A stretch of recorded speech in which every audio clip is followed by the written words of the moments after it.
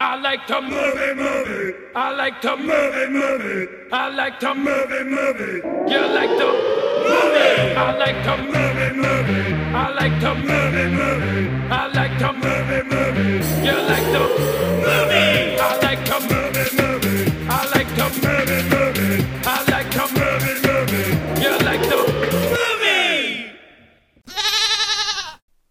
Good day, ladies and gentlemen, and welcome back to I Like to Movie.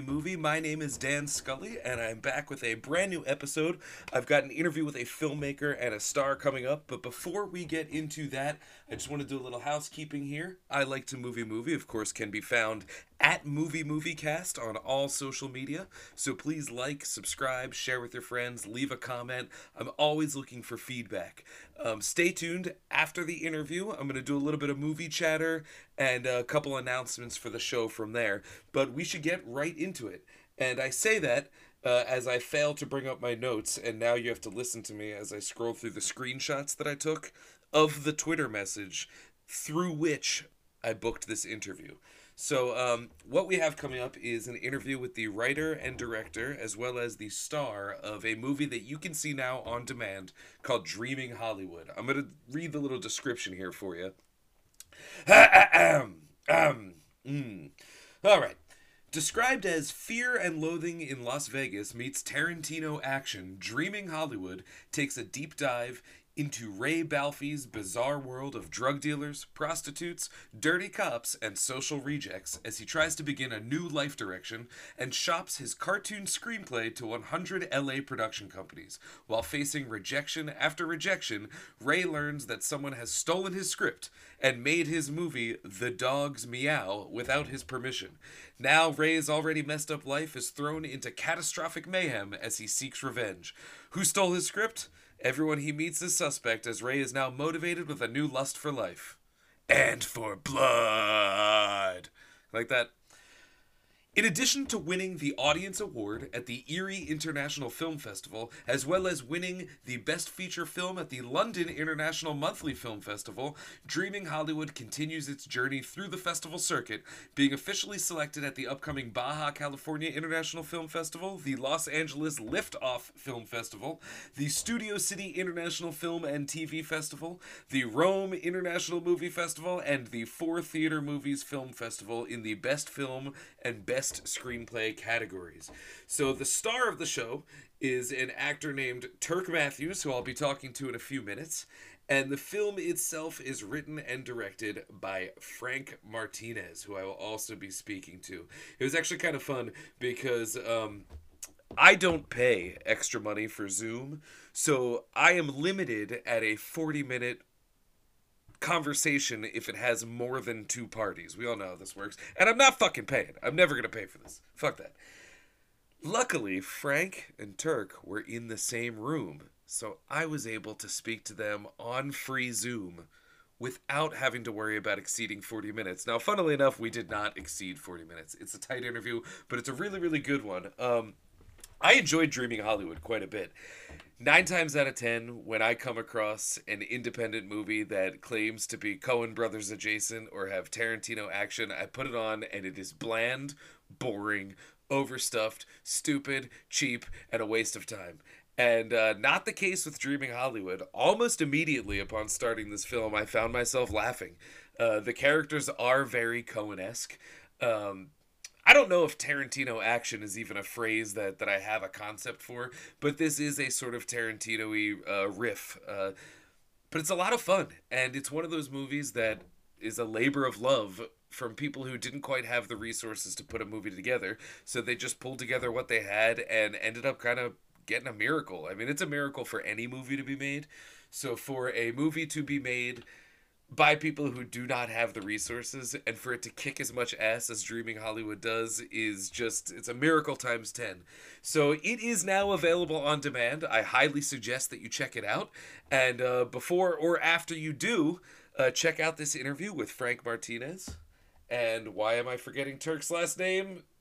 And Turk Matthews. I don't know why Turk Matthews didn't feel like a real name for a second, but it is a real name, and he exists, and I spoke to him, and you're about to listen to it. And then stick around after the interview. I'm going to go over a couple things about the show, talk a little movie stuff, have a little fun. But thanks again for listening, and without further ado, Frank Martinez and Turk Matthews of Dreaming Hollywood. All right, welcome to the show, gentlemen. We have with us here the writer-director of Dreaming Hollywood, Frank Martinez, as well as the star, Turk Matthews. Welcome to the show. Hello, guys. Thanks for having us. Thank you, Dan. Thank you for being here. I caught the movie just this week. Loved it. It was so much fun. Just really across the board had a blast. I tend, when I see a movie, especially like an indie one that exceeds 2 hours, I always go, oh man, this could be an investment. But I found I was hooked the entire time. It was so colorful. The characters were also interesting, and it was just such a fun time that I could have watched another hour of it. Wow, so yeah, thanks for sending it over. I wonder if you can tell our listeners a little bit about the film and just kind of the story behind it, and how you came to this story. It all got started because I was on a creative team. We were kind of developing some kind of a project, and the lead of this project was so paranoid. I'm talking constantly, even if we went to Kinko's and she's handing the clerk there to do the copies. He's like, do you think he reads the stuff? Does he read the material? Do you think he'll steal? Do you think these people steal? And then I thought, wow, wouldn't that be interesting if someone was really, really untalented? Not that this girl was untalented, she wasn't, but wouldn't it be funny if someone really, really untalented just created this piece of garbage work and was always paranoid that people were going to steal it? He goes and sends the material to a bunch of studios, and he gets rejected, but then one day someone does steal it. And so then he goes on his quest to find out who did it and why. Right on. And then I wrote a scene, and Turk was my buddy back then, and I said, I want to videotape a scene to see if the dialogue worked. That's all I wanted to do. With an old camera. Yeah, with some old DVX camera, and all of a sudden we edited it together, and it had this like real quirky rhythm to it. It was kind of cool. And then out of nowhere, he says, "Why don't you stretch this to a feature, and I'll help you pay for half of it." That question came out of nowhere, like it was the last thing that I would ever expect to do. And sure enough, we just fell into the spell right there, and we completed the movie a few years later. Funny thing is, when we were filming that original scene, he gave me a taped mustache. yeah, it was really rigged together with taped mustaches and everything. It was great. Oh, that's fantastic. Yeah, that's one of the things that I found so engaging about the movie is exactly that quirky rhythm about it. Because as soon as it kicked off, I was, just trying to, I always try and engage with the movie. And almost immediately there was this feeling of like watching one of the goofier Coen brothers movies, the way that the characters interact with one another. Very fast dialogue, very quippy dialogue, but no two characters are really the same. And when you have such a broad expanse of characters, that just makes for a damn good time. And so, question for you, Turk. Where does Ray come from? It's weird because he's kind of we developed him over a period of time. Originally, Frankie wanted him to be just a despicable person, and we kind of, as filming went on, he grew into almost an endearing person, and you're rooting for him. But it's like, it comes from your upbringing. Like, you see people every day on the street, and you're like, what if they had a better upbringing? He's good at heart, but he doesn't know any better. So it's kind of weird how it just manifested. Yeah, like everything manifested in the whole movie. And what's weird. What's cool is that Turk developed him physically quite well. Originally, I don't know how much of a fan you are of wrestling, but back in the late 80s, early 90s, there was a famous wrestler named Sergeant Slaughter. Yes, okay? Indeed. I'm familiar. He with his crew cut, short cropped hair with boxy head, with the glasses. That's how I pictured him originally. And over time, Ray changed that look. Turk changed that look and humanized him a bit more. And so it was easy to write once I saw who he was. I thought that he would be a little better disheveled than clean cut and more, militant, like how less military looking. Yeah, like I thought disheveled living on the streets of LA, would be a better way of going about the character.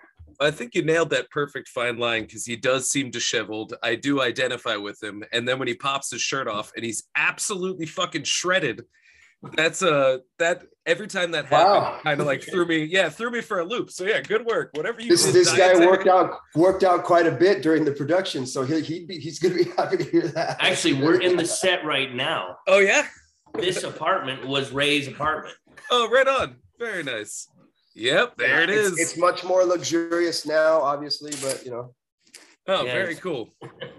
We had a buddy of mine. I worked on the show CSI as a stand-in, and a buddy of mine was a painter, but he knew how to make walls. So he came in, and Frankie told him what he wanted, and he just built the walls inside here and depreciated them and made them all look like a downtrodden area in Los Angeles. Nice. Yeah, that's I love a movie that, despite being, kind of put together by favors and little spit and bubblegum here, that ends up looking really sharp. And one of the most striking aspects of Dreaming Hollywood was the lighting.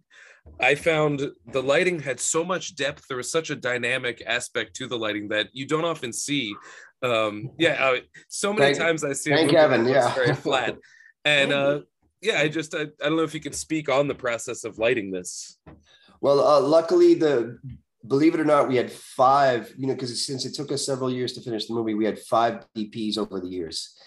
And luckily, they were inspired enough by the material. And luckily, Turk and I went through a lot of effort to find the right locations that it was easy to inspire the DPs. You know what I'm saying? So, Alex Zingaro and Adam Brandt were our 2 main DPs, and then we used 3 others over time. But luckily, what can I say? Luckily, I enlisted the help of some really, really talented crew. Nice. Yeah, everything kind of manifested for us. It was weird. Hey, that's the magic of movies. Sometimes that just happens. Like my girlfriend's a theater actor, and always the day before opening night, she's like, "This is shit. This whole play is falling apart," and then theater magic kicks in, and it all just kind of comes together. Isn't that something? Yeah. And I imagine it's similar for movies, but you're saying this took multiple years to put together.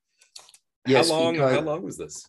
I would say it was about 2.5 years to complete production. The reason why is because Turk and I literally, he and I weren't making a lot of money at our jobs, but we paid for the movie ourselves. We would pool our paychecks together every weekend, and we would say, what does your paycheck look like? What does my paycheck look like? Okay, we could probably afford to shoot this scene a week from now. And that's what we did the whole way. That's incredible. And then there was the nightmare of scheduling all the actors, because we made the mistake of creating way too many characters. And so, but somehow we pulled it off. We didn't have a choice. We had to see it to the end. Yeah, there was a day where, and it actually worked out amazing, that we had an actor cancel on us, and we went on the fly an hour before, found the other actor and filmed his scene on a location that wasn't supposed to be a location for that scene. And we did a walk and talk. If you remember the scene between Ray and Tiny, where he meets Telliger and he goes, what's your famous line? Where he in the desert or at the trailer? Remember where Ray meets Telliger and Tiny walks up. What's your famous line where you go, fuck the quotation marks? Fuck the quotation marks, yeah. But that was on the fly. That was because our other actor canceled on the day because there was a crisis. And now I remember what happened that day. Yeah, we were supposed to shoot a completely different scene. Yeah, that's what happened. And we had never gone over or rehearsed anything, and it wasn't supposed to even be a walk and talk. So we just kind of an hour before we filmed figured that whole scene out. That's incredible. It was crazy. Did you generally allow for a lot of improvisation, scene to scene, or did you more hew to the script? Some things because I believed in the rhythm of the dialogue, the prose. I wanted it to stay exactly as I wrote it. But then there were other scenes where I was like, okay, have fun with this. So especially if it was a more obnoxious character, a more outspoken, more extroverted character, I would probably give them like Todd Glassman. Like Todd Glassman. I'd give him more freedom to improvise. Yeah. Oh, right on. Yeah, he was very funny. That was a very odd take on a classic character. The drunken writer, not quite doing what he wants to do. Another thing that stood out here, and really at every moment, was all the music. There's so much good score work, but then there's also the Macaroni song. And I felt like at first I was like listening to it thinking like, oh, this sounds like maybe they made all their own music, and that as some of it had, you know, lyrics and stuff popping through, I was like, this is a really vast project to have created all of these songs. Were these created for the film? Yeah, yes, they were. And when you're making a movie, you got to decorate the movie. You got to decorate it here and there. And the Macaroni song was the perfect thing to happen at that moment, because, you know, it for starters, it serves as a contrast to when Ray busts down the door and we go back to the speed metal. You get what I'm saying? So you go from Macaroni to speed metal. That's a great comic effect, or at least that's how we were looking at it. So that's why we did the Macaroni song. Well, to complement what you just said there, I think that your film has a really good rhythm like that. You know, I would alternate from being charged up into the characters to kind of getting an exhale where I get to laugh and kind of ponder what's happening with the plot. And especially when it shifts into darker material, you know, that management of tone is not always easy. And with such a big movie, I think you managed it perfectly across the board. And you're using a very key word. What makes a movie work is tone and rhythm. It's not necessarily story, plot, and dialogue. It's tone and rhythm is the most important part. You know, to me, that's the end. To me, that's the engine. You know, I would agree, because even a movie that has more abstraction to it, you know, I find I'm not necessarily keyed into any character, but if that vibe is right, if that tone is right, you know, who's to say that the movie is failing in any plot or story sense if that tone is there? I would imagine you're somewhat of a fan of David Lynch. I am a huge fan of David Lynch. So, perfect example, you might be watching one of his movies and you don't necessarily know what's going on, but you want to keep watching this movie and you want to see it again and again, you know, even if you don't necessarily understand everything that he put on the screen. So he was a big influence. Oh, right on. Yeah, he's local somewhat to where I'm at. I'm in South Philly. He's probably about 2 miles north of here is where Eraserhead was all put together and stuff like that. And the Eraser Hood, as we put it. Oh, that's a wild nice. I got to visit that neighborhood. Yeah, it's very, very nice. And shout out to Philomoka. They're an if I go to Pennsylvania, I'll visit Eraserhood, and I'll visit where George Romero did Night of the. That was outside of Pittsburgh, right? Yes. Yeah. So pretty far from where I sit right now, but that is a trip that if you come out to PA, that make that your mecca. Hit that mall and hit the Colonial Theater and check out where the Blob was. Is still standing. I believe that the mall, like pieces of the mall are standing. I don't know if it's necessarily still a mall, but I know that the architecture is still there, and they do have a bust of George Romero that was recently put up there to commemorate it. So yeah, I gotta see that. Very, very, very worth checking out. So I wanted to ask, I know you said that this came out of, you know, an idea that you had of someone just making a script and you know, having it stolen from them. Does any of what's happening in this plot relate to the process of making this movie? You know, doing a full indie movie, I imagine there's a little bit of Ray somewhere in your heart. Well, I can certainly speak to how it relates to me personally, because I was in a way like Ray Balfe, because I was that ignorant and that arrogant to believe that, oh, you know, I did okay in film school. I'm going to go and take over Hollywood. I went to LA, and sure enough, I wrote scripts, and, you know, nothing worked out, nothing panned out. That's why I had to eventually make my own movie. But it's actually, I can very much relate to Ray Balfe, although I'm a little smarter than Ray, but, you know. Fair enough. Although I get a dog that dresses up as a cat to get intel. That feels to me like something I would see in, you know, like a DreamWorks movie or something. That feels very, very real. That's something that I imagine could be sold if put in front of the right eyes. Interesting point. One of our actors said that to me. He says, "You should develop that. That's a great idea. You know, that's the dog that goes undercover as a cat." So, hey, right on, right on. What about you, Turk? Is there any Ray in you, or? I know you have Macho Man on your shirt right now, so I feel like there's a connection there as well. See that? Oh yeah. Honestly, I don't. I don't. Frankie will probably say I do, but I don't think I'm anything like Ray. I think I'm outgoing. He keeps to himself. I'm very social. He keeps everything inside, and that's his problem. Everything is stuck in this small little world, and he didn't know how to solve his problems. So at the end, I don't want to give away anything, but as you see, as the movie progresses, he doesn't know how to talk things over or anything. He resorts to violence, Yeah, it was all cumulative. He blows up one day, He's been mistreated all his life, and sure enough, it all culminates in that one moment when someone ripped him off for the last time, and that's it. I'm pretty social, so I mean, I guess during COVID, maybe everybody had a little Ray Balfe in them. Like we've all been stuck in, and we're all going insane. And luckily, it seems like it might be over for now, at least. Fingers crossed. Yeah. But everybody can maybe relate to this movie being like Ray for these, he's stuck in this little prison, Right. But I don't think I'm very much like Ray, but you don't come across as Ray right now. So I think you are correct. Thank you.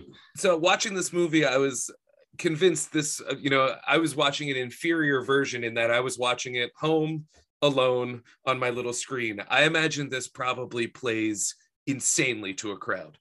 I can see a crowd go nuts.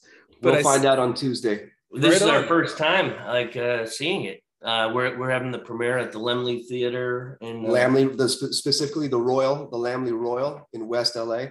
Right on. So let's hope it goes well. We're gonna see. Oh, best of luck. I go to a lot of movies with a bunch of like film fans, repertory screenings and all that, very reactive fans. And all I could think watching this was if I was sitting with, the Exhumed Films crowd, they would go bananas. So I think you got your work cut out for it. It should be good. Thank you. So before we wrap it up, a couple just unrelated questions I like to do with all of my guests here to go through it. What's your favorite movie? Oh, that's like asking me what my favorite song is. It's just depends on my mood. I mean, I could give you a short list. I mean, the Godfather movies. There's a great spy thriller in the 80s called Falcon and the Snowman. Oh, great movie. Oh my gosh. I have no idea why I love it. It's just fantastic.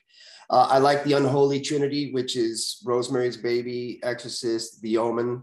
Right on. I love horror. So, that's a short list. I'm sure I could go on and on, but nice. I'd have to say Fletch Lives. No, just kidding. Well, first Fletch. I love Fletch. The first Fletch, yeah. But my ultimate favorite, a movie that I continue to watch over and over when I come home, like drunk at night, when like the movie that you like to put on or whatnot is On the Waterfront. Oh, right on. Very nice. Very nice. Yeah. What about, do you got any like favorite actors or actresses that you would dream of working with? Well, again, there's just so many, but one guy that anything he does, I watch it because I'm just mesmerized by him is Willem Dafoe. Right on. Yeah. For me, like I said before to Frankie and we're talking, I think that for like a female, I would like to work with Aubrey Plaza because I like her tone. Like she's very easy to work off. She's got this quirky humor, and I think she could do drama very well. I think she can do anything. Probably could, yeah. Or what's that? Have you seen Black Bear? Her no. movie last year? I saw the trailer for that. Yeah, very cool movie. Getting to see that movie, I'm gonna check that out. If you're a fan of Aubrey Plaza, it kind of shows the breadth of what she can do as an actress from comedy to drama. Highly recommend. Yeah, I think that she's got a big, wide range of things that she could do. And of course, if it's a male, I'd like to work with like Bill Murray. Oh, who wouldn't? Who wouldn't, He's the best. Oh, yeah. He's the man, So then I'll throw it into directors. Do you got any directors that have influenced you or that you're a huge fan of? David Lynch, obviously. Well, yeah, I wanted to thank you for bringing up the Coens because they can do no wrong to me. Agreed. So I'm sure that I'm hoping that came out on the project that I did. But I love Sidney Lumet, the Coen brothers, and, you know, of course, Tarantino and Scorsese. And, you know, again, the list is so long, you know. I can see all of their influence on your movie. Everybody you listed, I can see little stamps of that. And David Lynch, of course. Thank you. Of course, yes. My ultimate is John Carpenter. Oh, I would love to work with John Carpenter. Those are the movies that, like, I could watch any one of his movies and just, I don't know. Every single every movie is fun. Yeah. That Carpenter does. Every movie is fun. You know, it's a thrill ride. Everything that he does, you know. I was just watching Starman last night. we were just talking about Starman last night, about so how good. he had to make Starman in order to make up for The Thing, because everyone was so repulsed by The Thing at that time. And then ironically, The Thing is now hugely beloved. Yeah. And Starman's the one I always say to people, like, oh, you like The Thing? You should check out Starman. I like They Live. That movie so good. Relates so much to today. It's crazy. Yeah, unfortunately so. There's so many prescient elements to They Live. Yeah. Mm. The last one we'll go here is, have you seen anything good recently that you can recommend to our listeners? Yes. Yes.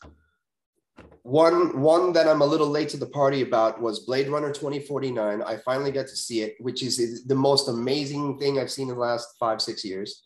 And then as far as a new movie, I would say Titane. It's a French movie. It's spelled like Titan, but with an E at the end. Titane. You're forgetting Pig.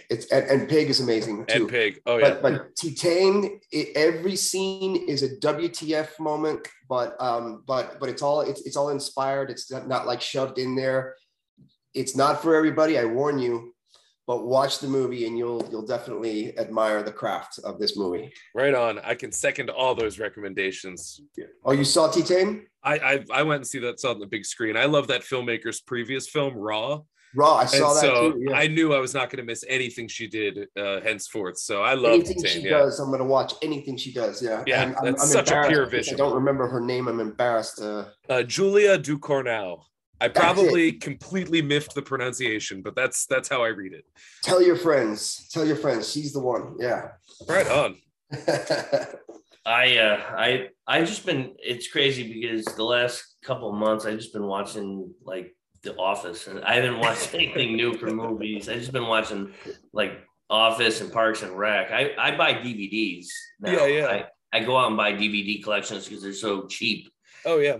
So I just watch DVDs, and I haven't watched any of the newer movies lately, so I can't recommend with that. it. Office is good. I highly recommend listeners listen to The Office. Very nice. Well, thank you guys so much for joining on the show today. Give the audience something. Where can we find this movie? Where are the hopes to be able to see this in the future? What's the plan?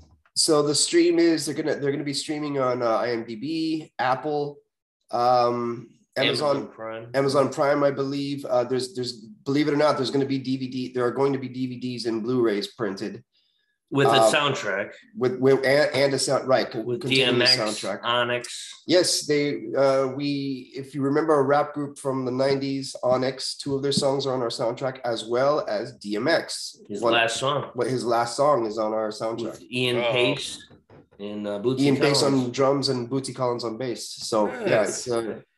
Very cool. Well, keep an eye open for that, everybody. I will put out a link for it once it is available. Thank you. We will let you know. Appreciate it. Awesome. Well, and thank you so much for this time, man. This was a lot of fun. Absolutely. Best of luck with the film, and we will be in touch. Thank you so much. For sure. Thanks a lot. Bye-bye, Dan. Take care. Yay! Well, that was fun, wasn't it? A couple of stand-up guys, that Frank Martinez and Turk Matthews. Once again, I reiterate what I said at the outset of the episode. You really want to check out this movie. In doing so, you will definitely enjoy yourself because it's very funny, very clever, but you'll also be helping out a couple of filmmakers who are working really hard to make their footprint in the business and who deserve it because they've gone out and made a really awesome little movie. So definitely check that out. It is available on VOD. There's also a Blu-ray that I believe will be available soon, complete with the soundtrack that they mentioned, featuring the final song from the late, great DMX. So definitely check that out. And once again, thank you to Frank and Turk for being part of the show. All right. Well, that was fun. I think what I want to do right now is I just want to gush about a movie that I saw last week that is one of the best movies that, not only one of the best movies of recent memory, but it's one of the best movies I've ever seen in my whole fucking life. I'm talking about Everything Everywhere All at Once. This is the new movie from Daniels. That is Daniel Kwan and Daniel Scheinert, the duo behind my favorite film of the 2010s, Swiss Army Man. This is their triumphant return. They both did stuff as individual filmmakers since Swiss Army Man. Notably, Scheinert did, what's it called? The Death of Dick Long, which is also a damn near perfect film. Daniel Kwan did some, oh no, what is that show called? Oh, I just had it in my head too, and it is gone. I'm going to look him up, and you're going to listen to me Google him, because that's the kind of relationship we have here. So, Daniel Kwan, it is called Nora from Queens. I couldn't think of the name. I was like, Jane from Brooklyn? No, it's Nora from Queens. But yes, Everything Everywhere All at Once is, and I've probably said this before about many movies, and I'll say it again here, the reason I go to watch so many movies is because there's always the chance that it'll be a movie like this one. Everything Everywhere All at Once is one of the most highly imaginative movies that I've seen. I got Back to the Future vibes from it in terms of the level of imagination and the intensity of imagination. It also reminded me of a film that I caught at the Philadelphia Film Festival last year, Beyond the Infinite 2 Minutes. I spoke about that on the show before, because it does try to tie into like a crazy narrative device like that. And it's but I don't want to spoil the way that it's done. But the general plot is Michelle Yeoh of Super Cop and Crazy Rich Asians fame, and a lot of other things. She plays a woman. She runs a laundromat. She has a very basic, straightforward life. She has a husband who is the sweetest, nicest man in the world, and he is also just not someone she's very much attracted to anymore. She has an aging father in his 90s, played by James Hong, legend, and her daughter she's sort of losing touch with. And one day, in the midst of a meeting with the IRS, represented here by a hilarious Jamie Lee Curtis, she is sparked, like, grabbed out of her own reality and brought into an alternate universe where she learns that there's a disaster coming across all universes, and she may be the key to shut down whatever this threat is. It's pretty wild. And it's the kind of thing that it could be too much movie in the wrong hands, where there's just too much going on. There's so many ideas just stacked, that it could just crumble at any moment. But Daniels have this skill to kind of lean into that weirdness and use that, the sheer onslaught of plot information, tying that to theme so well and directing it in a way that makes it accessible and fun. Their power to do that is really incredible. Swiss Army Man was the farting corpse movie, and yet it's an extremely moving film that a lot of people really love. Everything Everywhere All at Once, I don't know if I have to see it again if I want to call it better than Swiss Army Man, but it's at least as tight. And what I found so cool about it is it becomes universally relatable because she's able to go across all universes. So many different experiences are spoken to, which what causes, the tension in our lives. And I don't want to spoil by saying too much. I keep saying that. But it's just, I just can't stop thinking about it. It has an incredible score. Michelle Yeoh's fantastic. It allows her to use all of her different powers as a martial artist, as a singer, as an actress, as an icon. And it has, and I want to say his name because I don't always know it off the top of my head, but I don't want to. You'll know what I say when I get there. The man who plays the husband is Ke Huy Quan, who I recognize as Short Round from Temple of Doom or Data from the Goonies, and he gives the performance of the film. It's really incredible. He has to play this man across different realities, different identities, but also being the heart at the center of the film. Which you don't often see as that being the dad thing that ends up being the mom thing. They flip that here. And yeah, it's just it's one of those movies that really, as we say on the show, it is a movie. It really utilizes everything about the medium of film in order to give you something crazy. There are images in here that if I were to describe them to you are so patently absurd that it would probably sound dumb. But not only are they not dumb in the they're silly, they're very silly, but they're not dumb in the context of the movie, but they're so moving. Like there's an image in the film that I'm thinking of right now involving some rocks that is so hilarious and so deeply emotional. And if I told you what it was, it would just it would never register as something that could be, let alone something that is and works so well. I just loved it so much, guys. It was really so much fun. What else did I watch recently? Give you a little rundown here. I feel bad. The interview I think was a little bit short. I cut it off early. I think I might have been a little nervous. I don't know. I've been going through when we did the Oscar episode, the Best Picture nominees. I hadn't seen all of them as of about an hour ago. I have seen all of them now, so I filled in the blanks on Coda, King Richard, and Drive My Car. Beep beep beep beep. Yeah. My favorite of the three was probably Coda.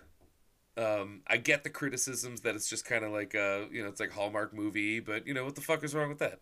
It works perfectly. I love Rocky. It's like it's formula done well, but I think that there are some changes to the formula. So it's not entirely baseless criticism, but it's not a very strong criticism.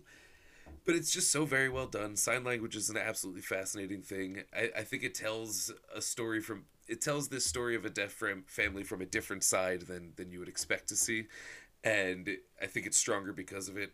Really great performances. The lead male, Troy Kotzer, I think he might. I mean, this episode's literally going to release about an hour before I watch the Oscars. So by the time you hear it, I could be dead wrong, but I think he's probably going to win, and it's fine by me. He did a fantastic job. I forget who he's even up against. I don't remember. Doesn't matter. The show's probably over by the time you listen to this. But he does a fart joke that's so good, and it involves a real fart, and it involves sign language. It's told entirely through sign language and farts. Those are the two mediums through which this fart joke is told. And it's one of two Best Picture nominees that features a prominent and hilarious fart moment. The other one being King Richard, where Will Smith as Richard Williams just like man, this could sound crazy. He rejects an agent's offer of millions of dollars by silently staring at him and ripping a fart. And it sounds crazy and it sounds absurd, especially in the context of the movie that if you haven't seen King Richard, you probably think it is. But I don't know, it works in the moment, and I definitely laughed, but it was also like effective in terms of a strong character moment. What him and Troy Kotzer and Coda had in common is when they farted, I believed it. And in King Richard, this is the first time in ages that I was watching Will Smith and forgot about it for a second. Like, he came close with Concussion. Is that what that was called? But that movie felt like kind of try-hardy, and it was good. I liked it. It wasn't like amazing, but he was good in it. But I still kept remembering like, this is Will Smith. He's doing a funny voice. He does a funny accent in this too, because Richard Williams is from Shreveport, I believe, and it's the film Twitter asshole in me wants to make fun of him doing this accent because you want to be like, it's just another Will Smith doing a funny voice thing. But once again, when is that so bad? Because it works here, and so many times it would pop in my head like, oh shit, yeah, I was watching Will Smith, and not because of something that took me out of the character, just in my own mind, I kept forgetting that it was him. And we forget that he really is a really good actor, and I think that there's a pretty strong chance he could win. I'm still pulling for Garfield, my man Garfield. But if Will Smith takes it, I mean, we're going to have a party. We're going to get jiggy with it. It's what Will would have wanted. We'll celebrate like it's the millennium all over again. But it was a good movie. It's shot very well. I'm bothered by the fact that it is a tennis movie where everybody plays tennis and it's about working hard, but nobody sweats. Like, I don't think anybody sweats in the movie. And I don't know if that was just... This is not a nitpick. I really don't care. But it was something that I kept noticing. But, like, do the Williams sisters sweat? I don't know. They're, like, incredible athletes. Maybe they've transcended beyond sweat. But it's a wild movie, and it's a very nuanced picture of this man who was flawed but incredible and operated through love. It's pretty good stuff. And a killer soundtrack, too. And then, man, it's fucked up that I'm going to even try and talk about Drive My Car, despite it being, like, over for an hour. And it's a long-ass movie. I did not feel the length. It's one of those... I'm trying to think of another movie that felt like it. You know, it's absolutely nothing like Memoria, but I felt like the same, you know, cast of a spell over me. Or even something like, you know, a lot more happens plot-wise than something like Silence. But it was just one of those big movies that really works its spell, is what I mean. It's got a more mellow pace. I guess it kind of reminds me of Knowing a little bit. Not Knowing. Knowing's the Nicolas Cage one. What is it called? Oh, shit. Is it called Knowing? Oh, no. What did I do? It's not called Knowing. Knowing is the one with Nicolas Cage where he discovers that 9/11 had already happened a few years ago. Oh, fuck. You know what? Fuck it. It's over. Fuck it. I'm done. I'm throwing in the towel. I don't know what it was. It's, it's Burning. Burning's the name of the movie. Oh, thank God. I'm so glad I pulled that out. I was going to be very upset. It has the a very similar, like, dreamy feel of something like Burning. And, although, am I thinking of The Burning? No, I'm thinking of Burning. That's what I'm talking about. It kind of reminds me of that in pace. It's a little bit softer movie. It's not as hard. It kind of had like an essayist vibe, like a Sils Maria as well, or an Irma Vep. Just kind of had that really cruising vibe. A lot of car noise in the background. There's a score, but it fades in and out with just like a lot of good ambient diegetic sound. I mean, I really enjoyed it. It's going to take me a little while before I can speak about it with any sort of authority, because it's just a ton of movie. It's 3 hours, you know, so you need a couple days on that. But it was very effective in the moment. I think all of the performances were fantastic. Some really interesting stuff happens watching it next to Jenna, who's an actress, as they go through their auditions in this movie. There's like a play within a play. It was very funny. Yeah, it's really intense stuff, and it has a couple like surprises. They're quiet surprises, but just really effective all the way. It's like a dream, but, you know, at points are really hardcore. Meditations on grief and loss, you know, because it's a movie. It's about grief. It's about loss. It's about processing trauma. It's about all of these things. So, but it's real fucking good. And the guy, the star of it, what is his name? No, I'm going to fuck up this pronunciation. It is Hidetoshi Nishijima. I think I actually got that right. He was awesome, and he kind of reminded me of another crazy name, Yorma Takoni. He just looks like him in a way, and it made me laugh because every once in a while I'd think about him saying cool beans. But that time flies by very, very quickly. It's a very easy one to watch. We watched it with breakfast and through lunch. And but that was one that I missed at the Philadelphia Film Festival just because it was too long. It was a day where I had seen so many movies that were pretty long. I think it might have been the day I saw Memoria. And I was like, oh, here, Drive My Car is good. I wonder how long this is. 3 hours! Fuck that! And just did not go. And even though in hindsight I regret it because I would love to have seen it twice before talking about it, but man, it's a good watch. I highly recommend sitting down and checking it out. And it's very gorgeous. Very well shot, very crisp. The shot choices are kind of interesting too. But it makes me think that if somebody just shot a car driving around from a bird's eye view in a compelling enough way, you could probably get a couple hours out of that for, you know, just doing it in like a pure cinema kind of way. I could watch that for a few hours. Abso-fucking-lutely.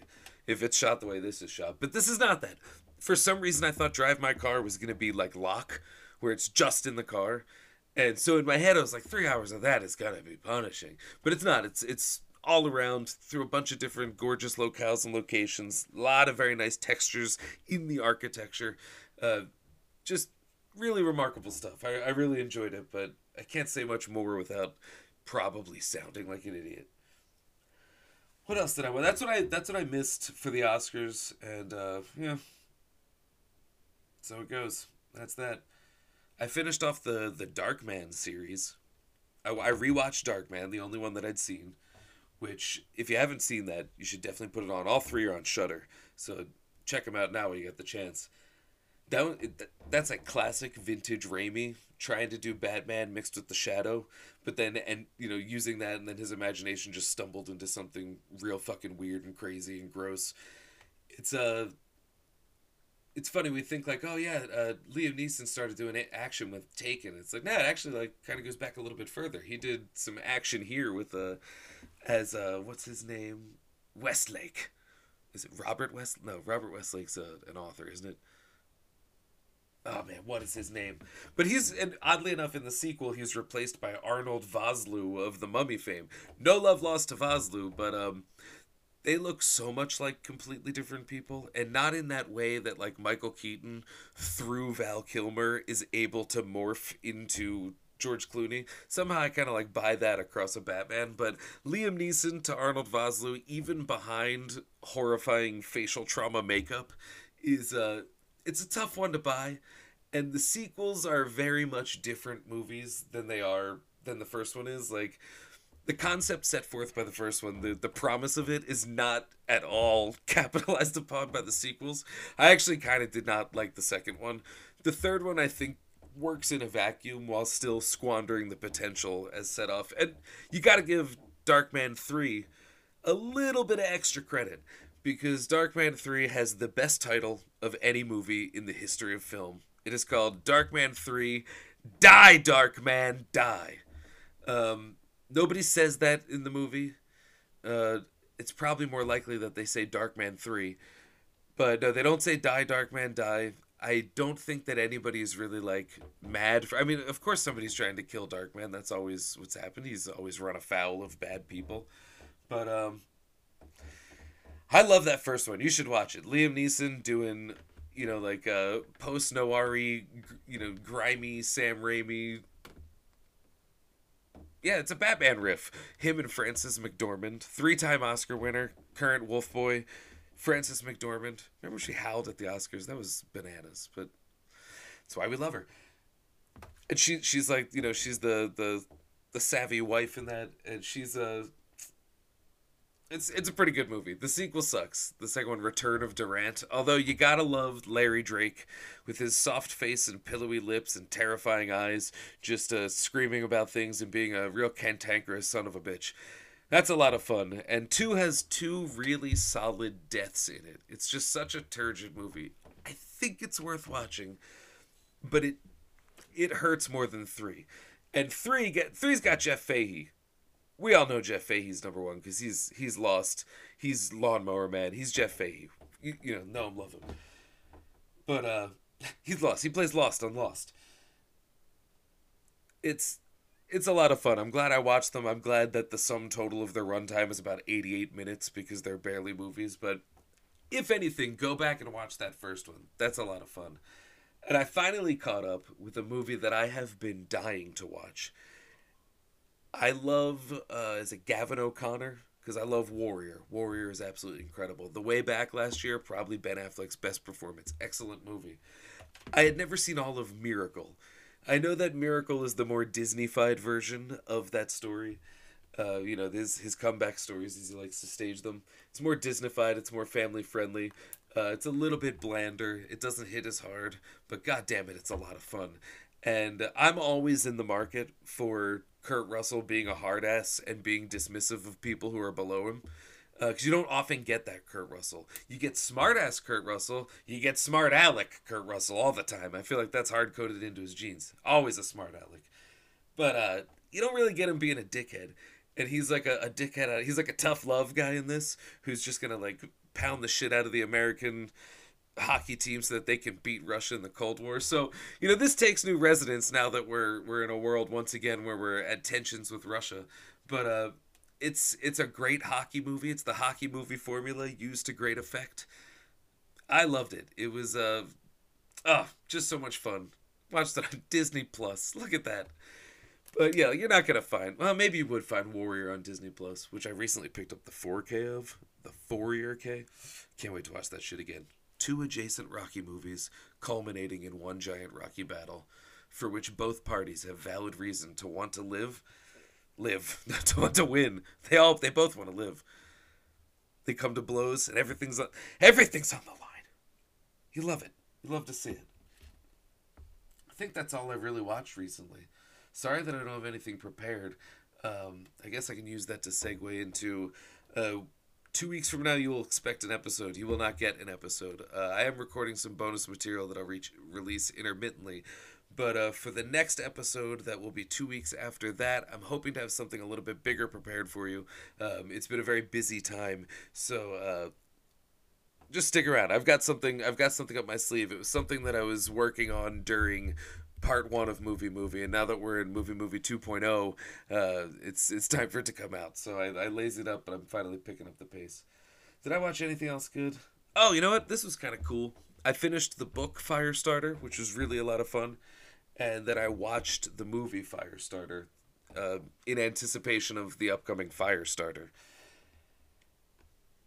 I love nothing more, and you've heard me say it 100 times, nothing more than a fully on fire stuntman.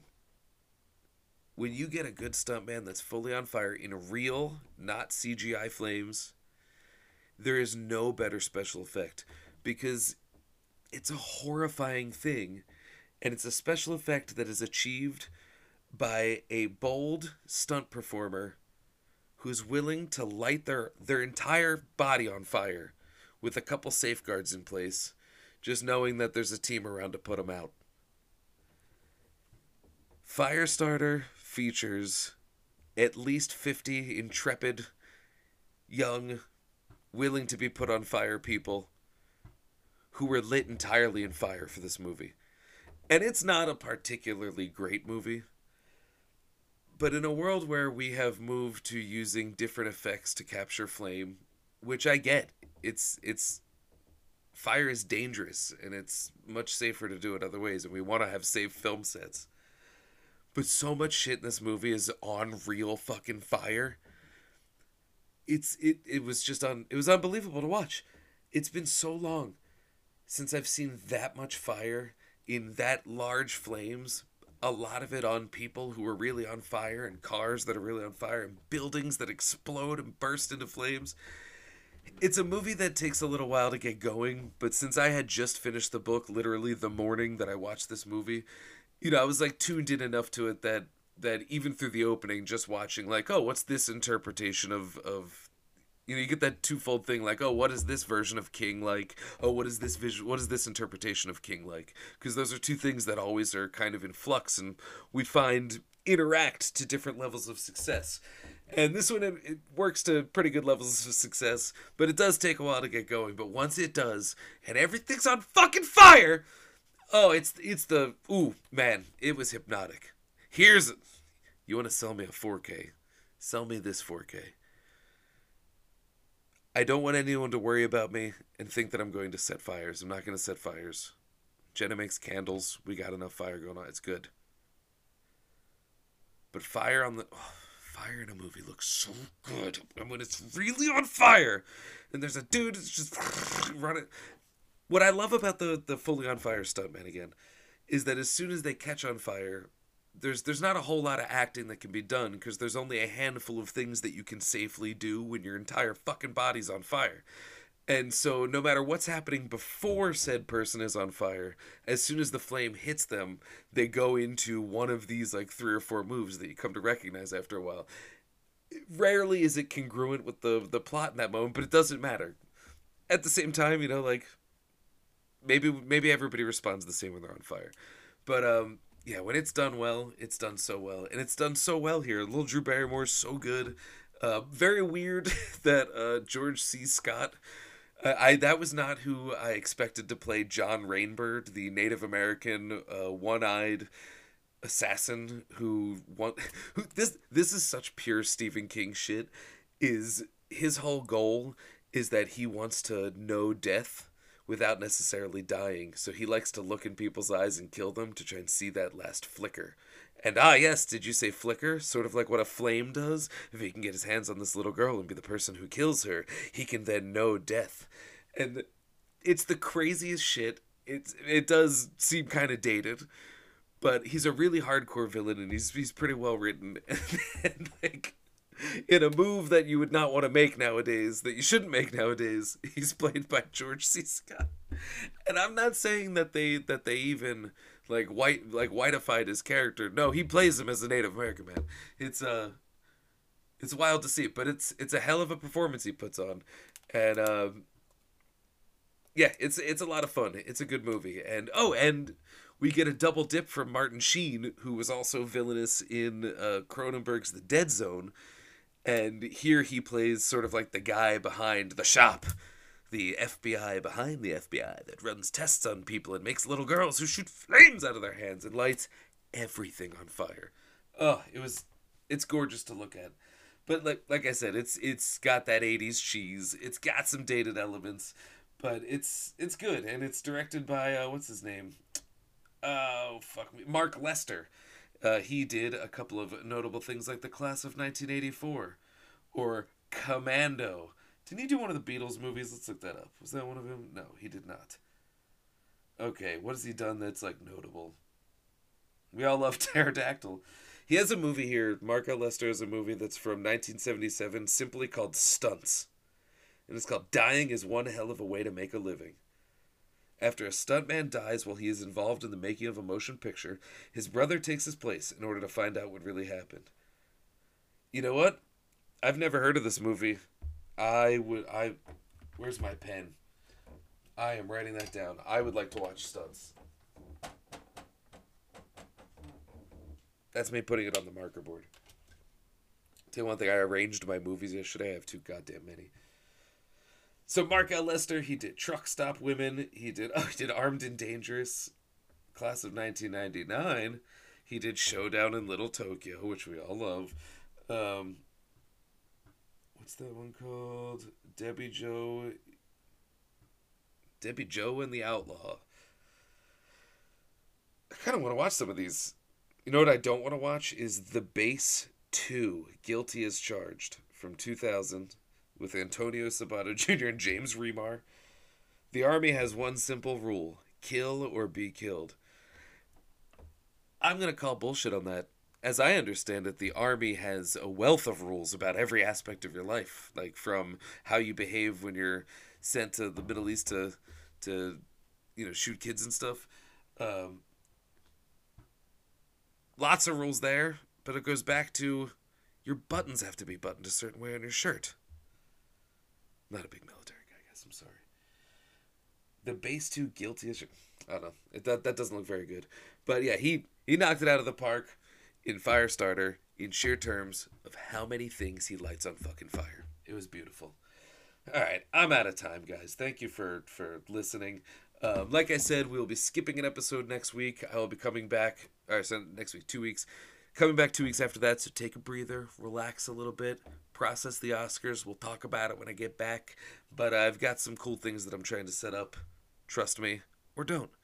Like, subscribe, tell your friends, at MovieCast on all of the things. What I'm going to do is I'm going to go to Isabella Pizza and get a cheesesteak. And then I'm going to walk the cheesesteak back to my house and pass by the Acme. And I'm going to get Ben and Jerry's. And then tonight, we're going to watch the Oscars. I'm going to eat both of those things separately. I'm going to eat both of those things, and that's going to be the celebration. And then tomorrow, I'm going to have to go to the gym. Okay, that's everything. Bye.